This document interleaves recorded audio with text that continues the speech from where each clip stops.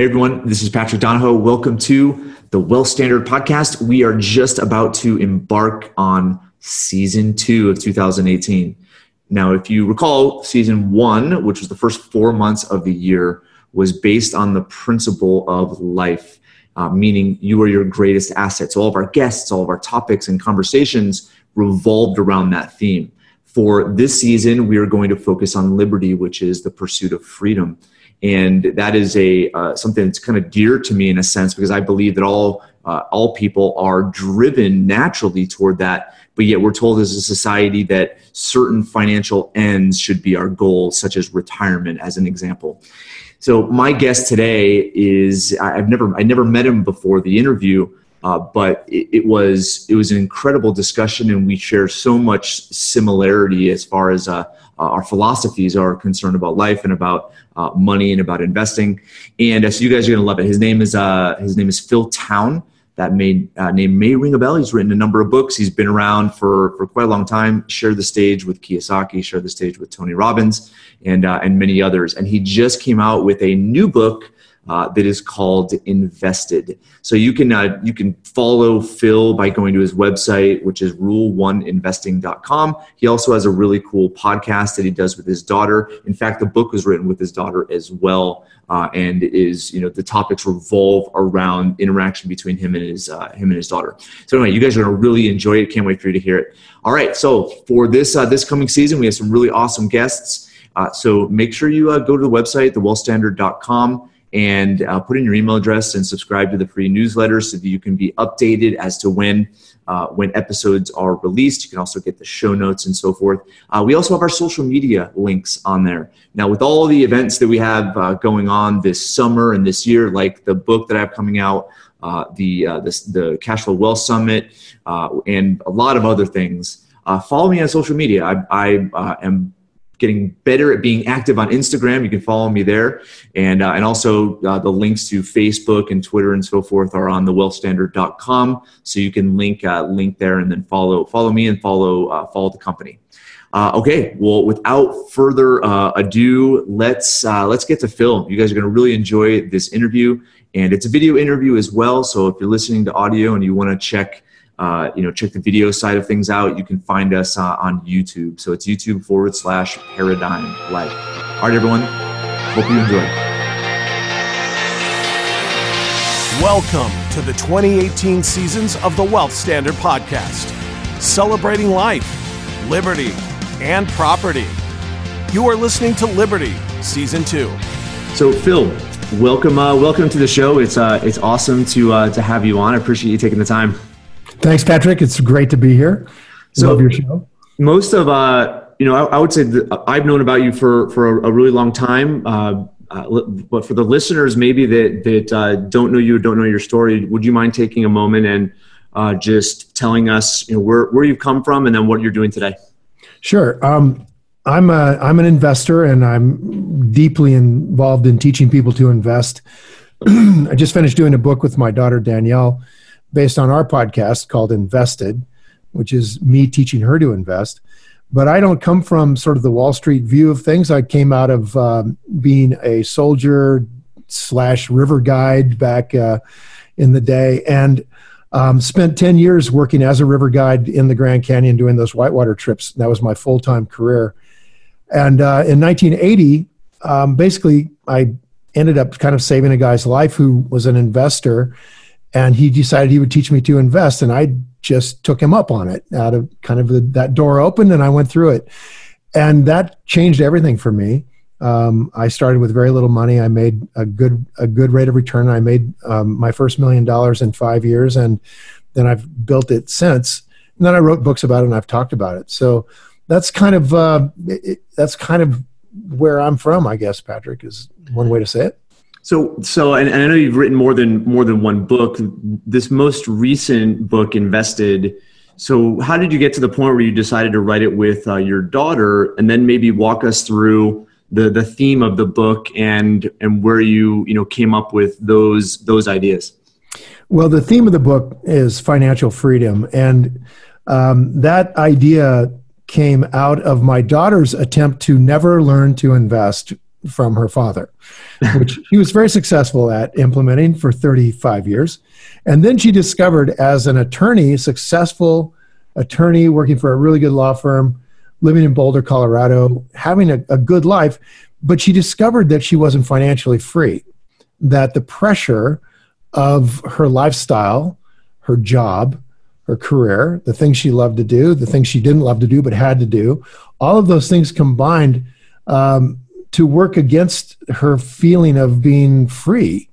And she finally realized, by doing some numbers, that just saving money from a significant, salary that she was making, that wasn't going to be enough to ever get her to financial freedom, that she would be, in her terms, a wage slave, albeit a highly paid one, her entire life. She would have to work well up into her 60s to get to a place where she could count on herself to handle retirement until, she was 90 some years old. And that just finally dawned on her that her father, have lived a life of financial freedom for her entire life. She's grown up under somebody that lived in financial freedom. And yet it never dawned on her that maybe she should learn how I did that until her mid-30s. And then she said, Dad, look, I hate this thing, this investing idea. It's horrible. I hate numbers. I don't want to read anything. I have my career, my life. I'm afraid I can't learn this unless we do it in a structured way. Could we do a podcast where you teach me, and then I have to show up every week because a podcast is requiring that I get there?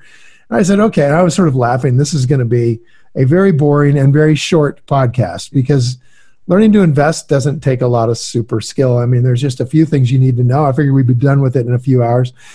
And what I didn't expect was that in the first podcast, she proceeded to rip me apart for every idea I gave her. It was wrong for this reason. It was wrong for that reason. I'm like, whoa, this is not teacher-student. This is father-daughter time here, where she is not just going to listen to me. And it turned out that was pretty entertaining. And we have since then have done, I think, 160 podcasts. And I'm still teaching her. And she's getting less, sort of pushing back less. But she still pushes back. And the impact of that pushing back that she does is that a lot of people listen to the podcast and think, wow, Danielle is finally asking the hard questions, the ones I always want to know the answer to, the dumb questions I'm afraid to ask. She's pounding her dad to make him dig in deep enough to where she really understands it. And that has kind of become the theme of the podcast, and ultimately became the book, Invested. So I have a couple questions in that regard, because you've taught people, probably hundreds of thousands, maybe more. You've shared the stage with Tony Robbins and other iconic figures, and you've seen firsthand how some people will educate themselves with the information that you're giving them. Others will choose not to. This is your flesh and blood. This is your daughter. So my question becomes, like, first, what was the tipping point that got her to wake up and say, Dad, I want to learn more about money, or I want to do a podcast, or whatever that conversation looked like. And then a follow-up to that is, what has helped her make certain financial concepts click as you've been doing the podcast? Well, the notion of financial freedom is really what drove Danielle to desperately seek help. Obviously it has to be desperate for her to come to me. So seeking help and the process of trying to do it on her own led her to understand that putting money under a mattress, or handing money to a kind of like a Betterment or a Wealthfront or a robo-advisor was not going to get her where she wanted to go. The numbers just didn't work out. In other words, she did that little process called Your Number, right? Trying to figure out what the number had to be to be financially free, and found out she wasn't going to get there for a long, long time. So that was the trigger to starting to dig deeper about investing. And then the thing that made it click for her, that first off, it was just Danielle pushing back on me. I mean, she's super smart. She's Wellesley bachelor's degree, Oxford master's degree, NYU law degree, and a master's degree in law. And so she's smarter than me, and which isn't fair. And then she just beats me up, and using her intellect. And then I was on the defensive all the way until she finally started to realize that she connected to the idea of putting her money where her values are, and how important it was for her and for her generation to not just put your money into stuff that hopefully makes you money and makes you wealthier, but to put it in stuff that does those things, but does it in a way that moves the world toward the world you want to see, toward the world that your descendants should be living in, as opposed to the directions we're going now. And when she finally realized that her vote, with dollars invested in anything, Betterment, Wealthfront's going to take your money, put it into ETFs. You're going to own everything there is, or you choose to put your money where you believe that company is making a difference. So the first company that she really locked into was the realization that she was going down to Whole Foods on a regular basis. This is where she liked to shop in Boulder. And she wanted to understand how Whole Foods worked. And it was the idea that the values of Whole Foods were shared values for her that made it interesting for her to dig in and start to become an investor.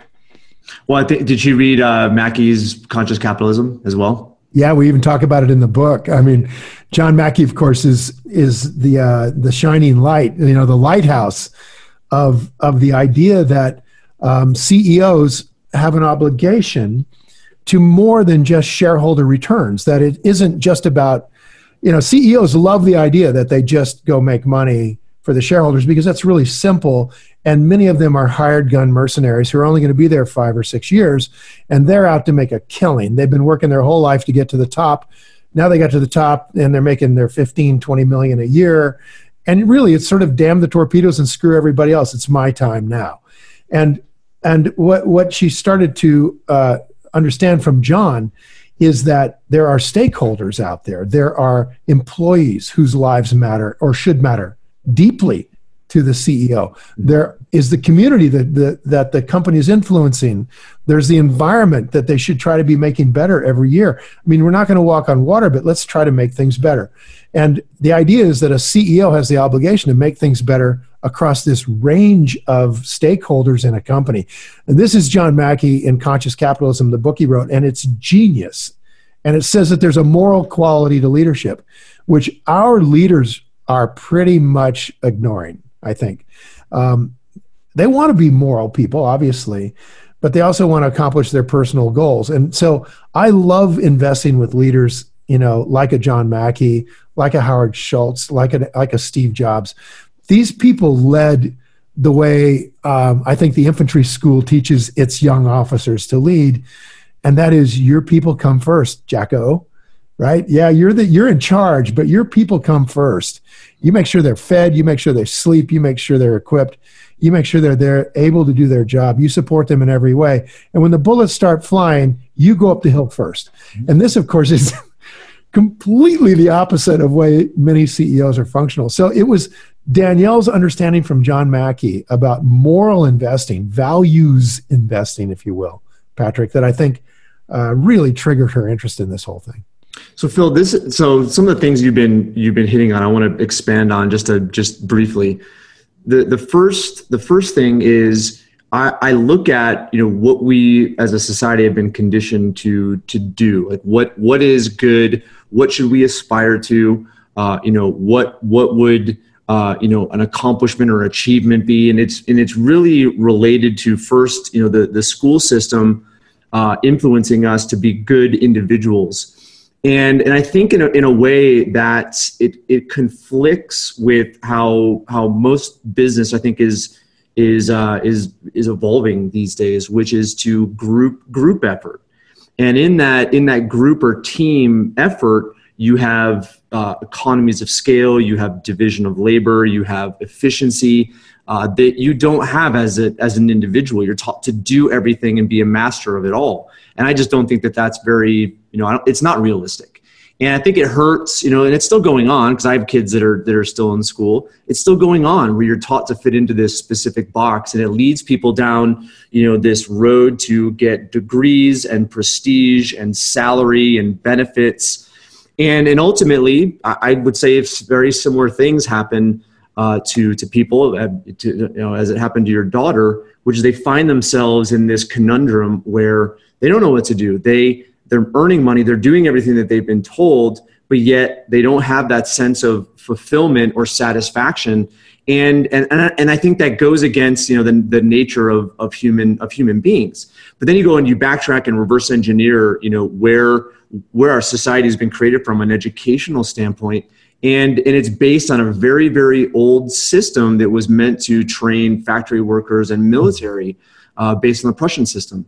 And and I think it's still going on. It's perpetuating through business. But I've seen some changes, and I want to get your insight here, because Whole Foods is not an anomaly. You look at what's going on with GE right now. GE was a monstrosity. Now it's like, it's not what GE used to be, and a lot of people are suffering from that, especially those that put all of their stock into their pensions, into their 401k. They're not very comfortable right now. But it's one of those things where as corporations, as they start to have I would say a culture that is starting to get more putrid than healthy and successful, then that's where the pain gets so great where they have to do something. And right now there's a very transient, especially with millennials, there's a very transient nature of jumping from one to the next. And I think it's because the fulfillment that they thought they were going to get, they're not going to put up with that. They're going to go seek it out. So I'd love to hear your and your daughter's thoughts in regards to that, and the transient nature of workers that are seeking to find gainful employment, meaningful employment. Well, I think meaningful employment is right next to meaningful life, right? I mean, it's what we spend a lot of our day in our jobs. And we're going to swim into deep water here, man, because there's a lot here that you were talking about. And just to pick a spot to dive in, when you think about this, as you say, sort of the monstrosities that sort of get created by these huge corporations, which are using our school system as a sort of industrialized machine production system, and you go fit your cog into that machine, and the world has evolved. Our consciousness has evolved far past that now, and a lot of these old companies are still trying to do that. And you're just watching GE fall apart, right? GE had a culture back in the 90s where they would fire the bottom 10% of their employees. I mean, good God. Talk about a backstabbing environment, right? So, if I'm not going to even get into it. What I'm going to say is this, that I love that people live a meaningful life. And a meaningful life means much more than, just what you're doing at work all day, but it certainly involves what you do at work all day long. Absolutely. And for a long time, people grouped together in tribes, right? And we shared a meaningful life. And in a lot of ways, small towns are kind of tribal in that sense, where there's a sharing of meaningful life. So you have a person who has a little store, and he's there to provide farmers with some equipment and some seed. And then because he's there and making a little money, he's got some money to spend, and their grocery store comes together. And you build this little town, right? And you got this town, and pretty soon you've got a lawyer, and pretty soon you have a doctor, and all these people are kind of dependent on each other, right? There's an interdependency that has a certain richness to life that's there. And then along comes a Walmart and it camps itself down, and these people exchange a life where they're in a meaningful relationship with their neighbors. They provide something important to their neighbors, and that changes to where now they're a greeter at Walmart, and they've done this in favor of having the price of the hammer be quite a lot lower than it was at their neighbor's hardware store. And in essence, we sort of sold our friends down the river a little bit in that process. And then for Walmart to continue to deliver on its promises to its shareholders, to its employees, and so on, to raise wages, it has to get more customers. And so what does it do to get more customers? Well, it puts pressure on the price of the people who supply pork. So it goes to Smithfield Foods and it says, you guys need to supply pork cheaper, or we're going to go to China and get cheap pork. And Smithfield says, well, okay, we're going to do our level best, And they get their heads together, the executives, and they say, you know what? We can't have these hogs walking around on the ground anymore because it's cheaper to put them in a cage. And we're just going to put a 250-pound hog in a cage, and we're going to leave her there her whole life. We're going to inject her with vaccines and antibiotics so she'll stay alive in this system where she might go insane, of course, but it's just a cog in the machine in the size of a coach seat, 250-pound hog. And we're going to keep her there, and then we're going to slaughter her, and the meat goes to Walmart. And wow, look at this. We can meet their demands for lower priced pork. And so now we've dehumanized the consciousness that's the hog. And now we're hiring people, by the way, to come in and shock the hog with electrodes to make them do the things. And those people are dehumanized by the environment they're living in.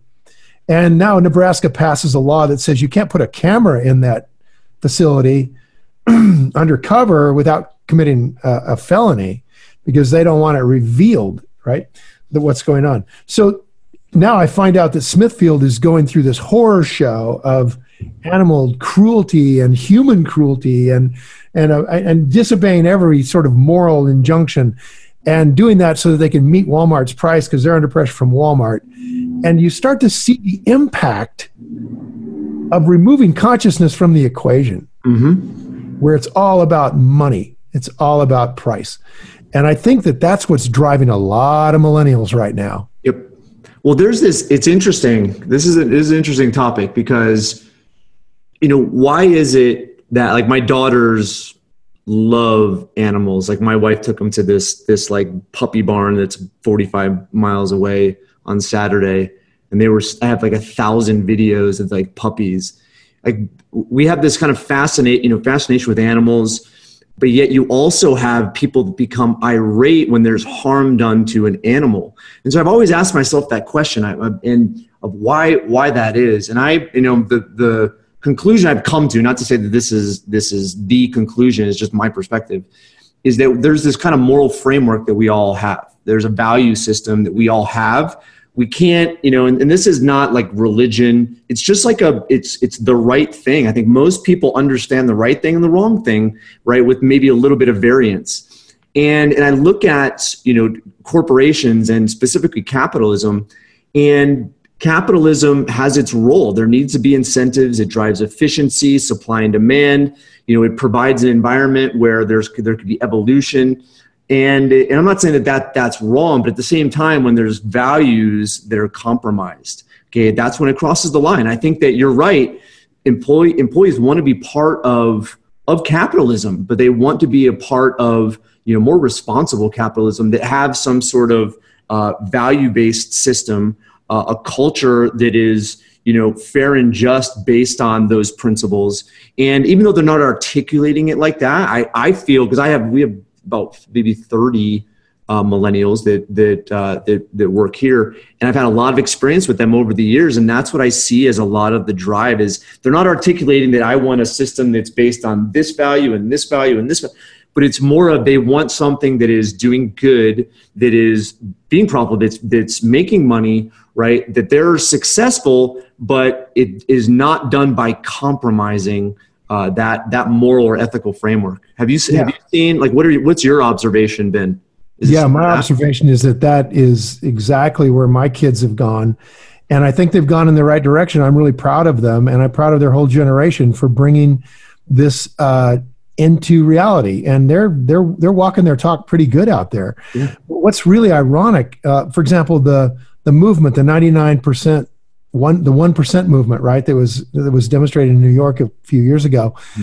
The irony here is that the people were objecting to the 1%ers manipulation of the world, right? Mm-hmm.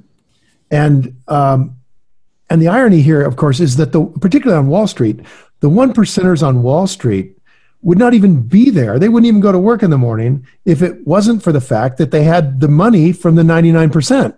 Mm-hmm. It's our money that these bastards are using to screw up the world in order to get rich and have a sailboat with a taller mast than the other guy. And it's our money. And one of the reasons I really love doing this book, Invested, is because it's pretty clear that if we take back our money, if we have the education to properly invest our money without using Wall Street financial guys to do it, who are running the indexes and they're running the ETFs, screw that. We can learn to do this on our own and not pay fees and get at least as good and probably substantially better results with lower risk, is my view. And we do that and we get to add the values to it. We get to bring our morals to our money. And one of the most wonderful things that I've learned from Warren Buffett is that Buffett and Munger are values investors. They're not just, value investors. They walk their talk. So for example, every year somebody asks Warren, why are you still investing in Coca-Cola? Oh my God, Coca-Cola is responsible for childhood diabetes and for obesity and this pile of stuff. And everybody in the audience is like, yeah, the millennials, right? Hey, what's going on? And Buffett says, hey, I like Coke. Coke makes me happy, right? So having a Coke is a value of his. He likes it. He likes what it does. He says, you don't have to get obese. You just watch your calories. And he goes, look, Coke makes me happy. I drink 6 or 7 of them a day. I go to Whole Foods. I don't see anybody smiling at Whole Foods. Did he really say that? He really said that, making a joke, of course, that it's not your turnips. But it is, obviously a lot of people love Whole Foods. So the point being that Buffett puts his money where his values are. He doesn't invest in tobacco. He doesn't invest in casinos. He doesn't invest in things he just doesn't think are good. But his value systems are his. And the point of learning to invest on your own is to make your money go where your values are, not where Warren's are, right? Or not where your fund manager's values are. So that's a very powerful thing. Now, I wanted to jump, unless you want to talk about that. I'll wrap up one point, because I agree with you. I think people taking control of their money is that it can make some huge shifts, because I won't go into the way in which markets are created, influenced, unethically influenced by a lot of the money that is floating around on Wall Street. And it was never that. I interviewed Ted Benna, I think it was a little over a year ago. He was the first financial advisor that used the 401k section of the tax code. And he used it more for executives to defer as opposed to have to pay tax on end of year bonuses. And, he kind of pioneered that, but it's one of his biggest regrets, right? Because what executives who already had a really good retirement set up, and this was to help shelter more income, right? Exactly. And it got twisted. And so I think that's, it's part of it where people have, been taught, again, same thing with, the school system and what we should do as far as employment is concerned.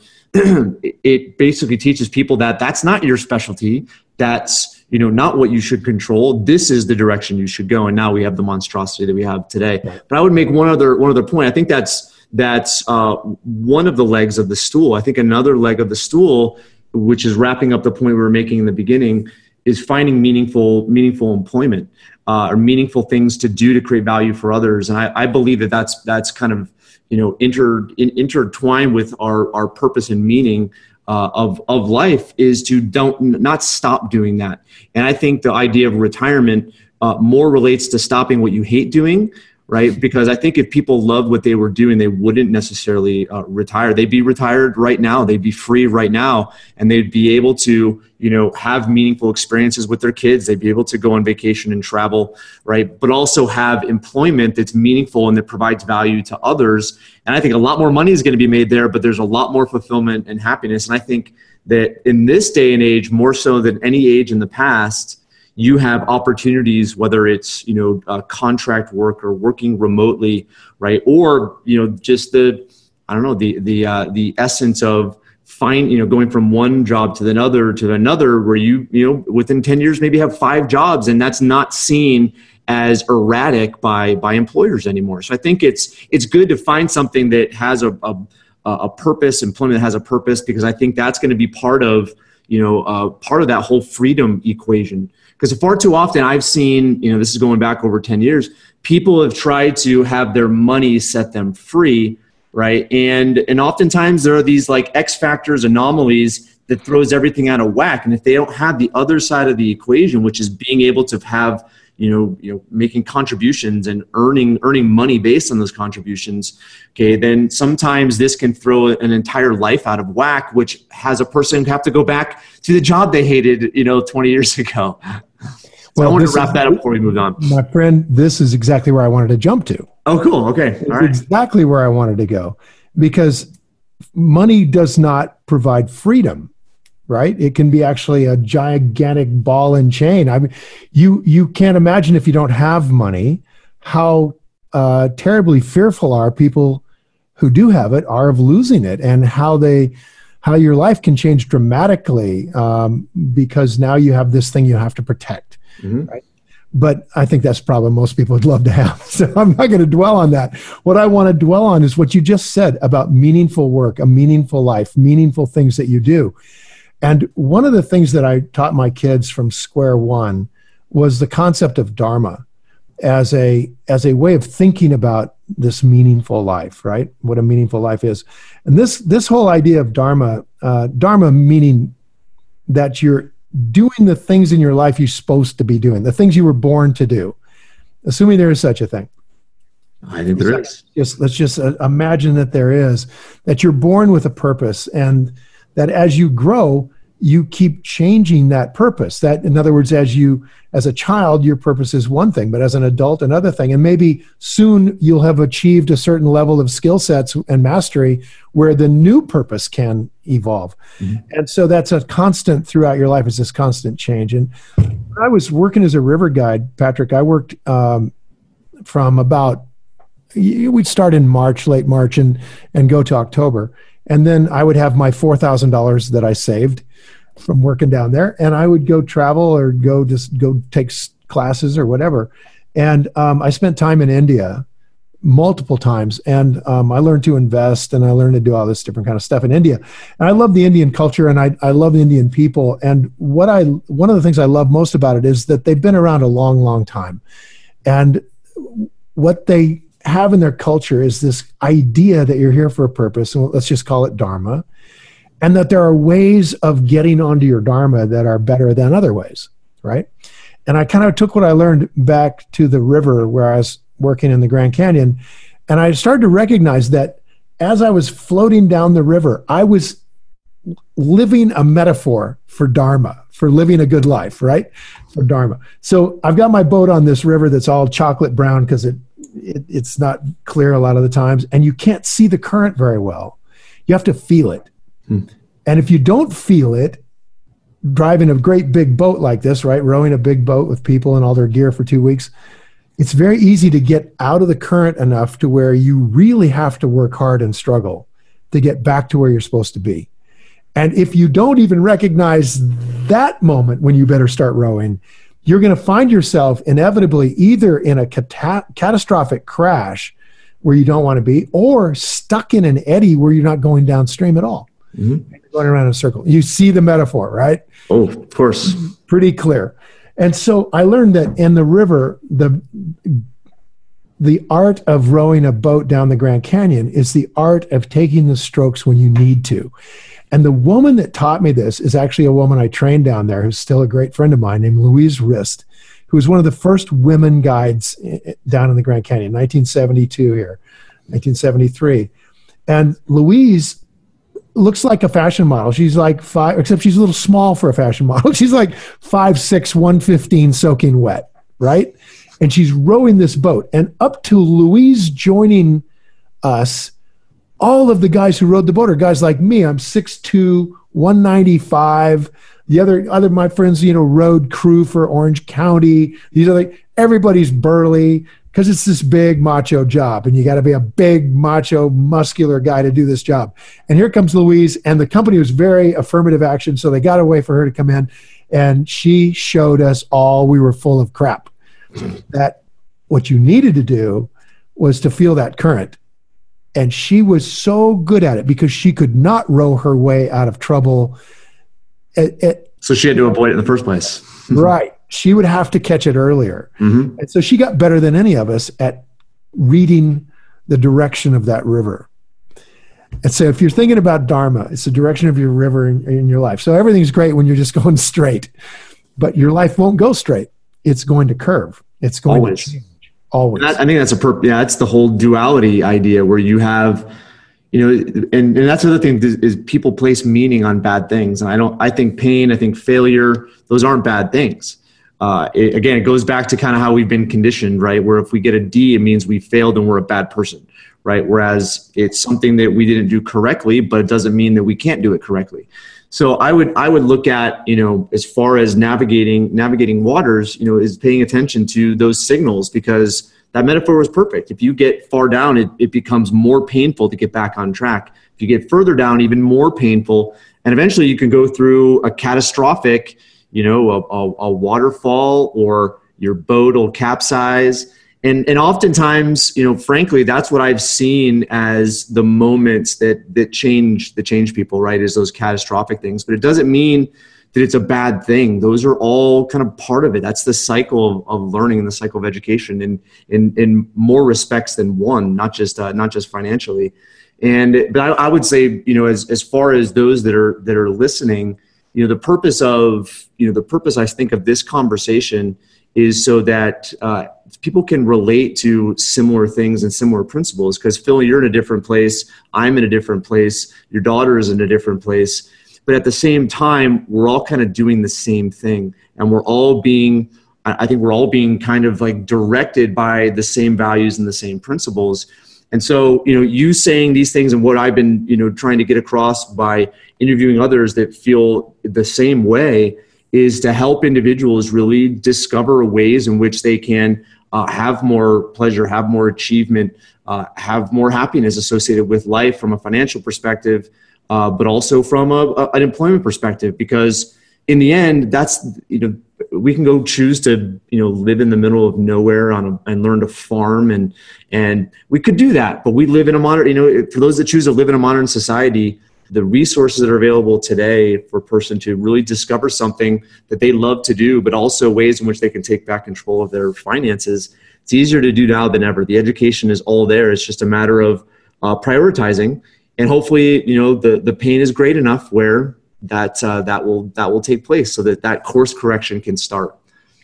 Yeah, because you're getting this book. You guys who are listening to this, we got this book out there because of that pain. Exactly what Patrick's talking about right now, exactly what you're talking about, man, is what my daughter went through in this career. She has a dream career as far as a parent's concerned, right? Where I'm so happy. I encouraged her and a whole thing, and she ends up in this dream career. And she writes about this in the book in great detail, that she started to get really, really sick from the stress of this job. So what is someone's dream career? Because they're in their Dharma, can be someone else's nightmare who is out of their Dharma. And that kind of illness and that kind of stress and pain is, I think, nature's way of telling you, you've got to make a change. It's like you got your hand in the fire, in the stove, and if you really persevere, you can keep it in there. If you're really disciplined, if you really fight through the pain. But it's just nature's signal for you to take your damn hand out of the fire. Come on, man. Get it out of the fire. So Danielle finally realized that she needed to get her hand out of the fire. And part of what drove her to come to talk to me about investing was she was going to walk away from a really, really high-paying job. How was she going to achieve the freedom in her life to pursue what she wanted to do in her life, whatever that was? And investing became part of that. But I'm telling you, it was the pain that drove her to the decision to change her life radically.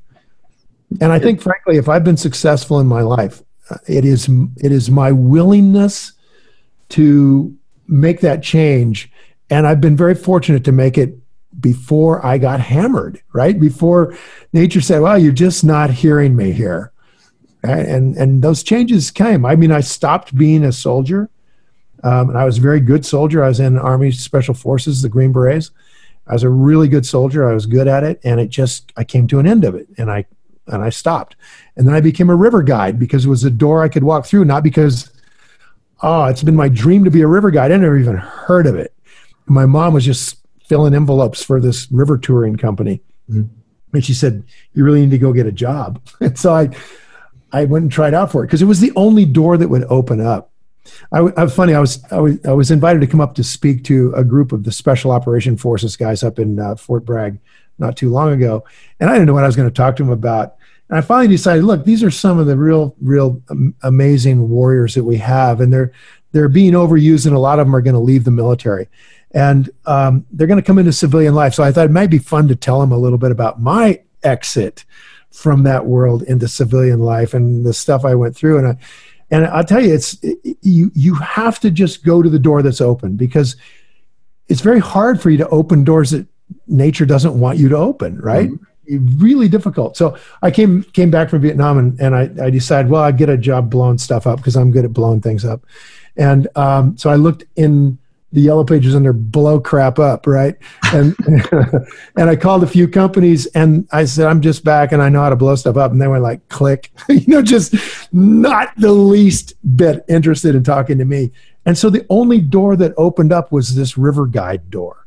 So I went through it, and that led me, this path few people traveled, led me into the life I'm in now, which here I am. I'm like a best-selling author. I've made a lot of money as an investor.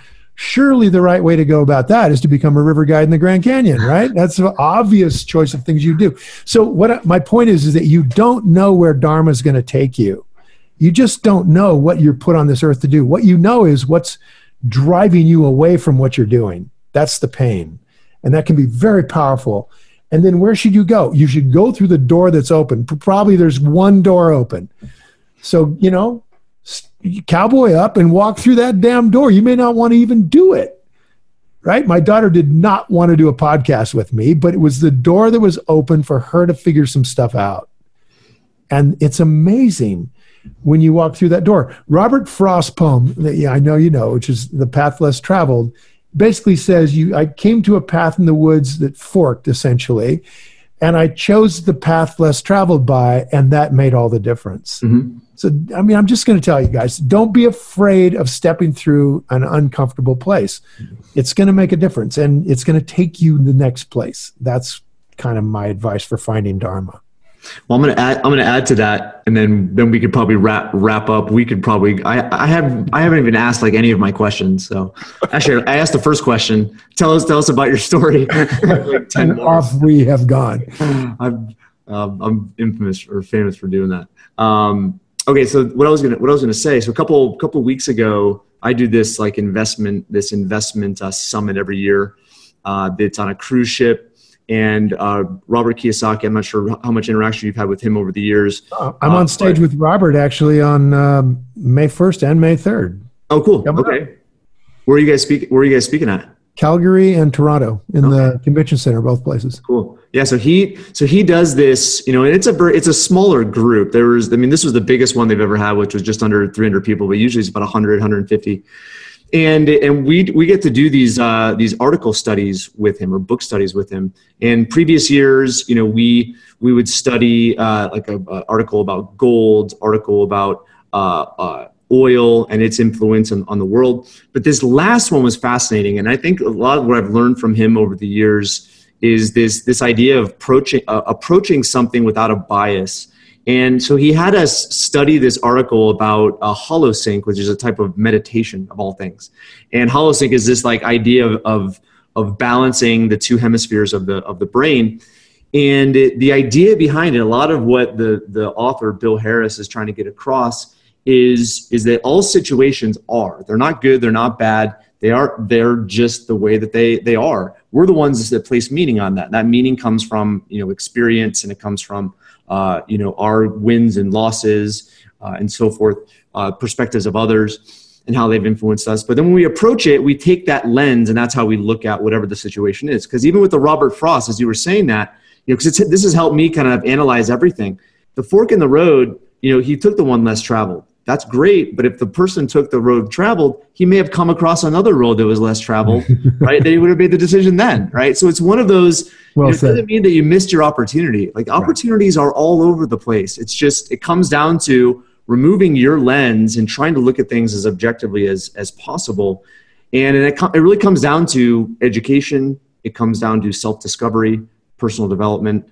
And I think that is ultimately what's going to, empower the listeners to not only find, what their calling or genius is that they can contribute to the world, but it's also going to allow them to take back control of the financial side of things and make sure that those two, I would say, functions are in harmony with one another. Yeah, I mean, I agree completely. I think that learning to invest properly, the way Buffett and Munger have taught it for 60 years, the way Graham taught it before that, takes very little time. It's very simple. It's not easy because it requires a certain significant amount of self-discovery. It requires a significant amount of personal discipline, and that comes from personal development. It requires a significant amount of reading and having an open mind. It requires you watching out for confirmation bias and getting burned by your own commitments. Mm-hmm. Right?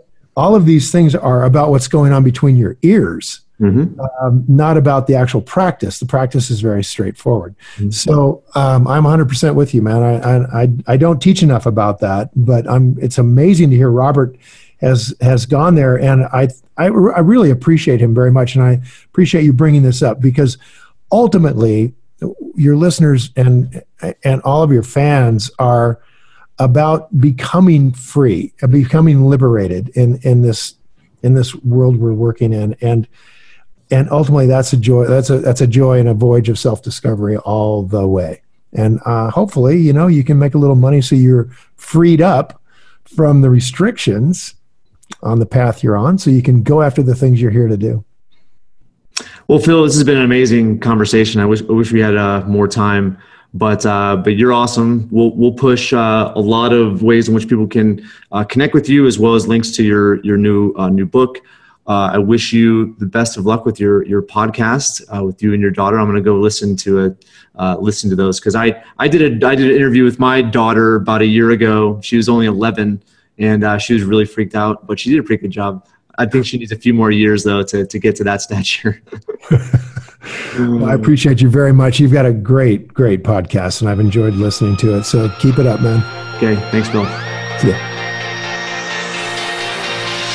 Thank you for joining us as the Wealth Standard Podcast spends all of 2018 celebrating life, liberty, and property. Be sure to leave us a review on iTunes, and we'll see you on the next one.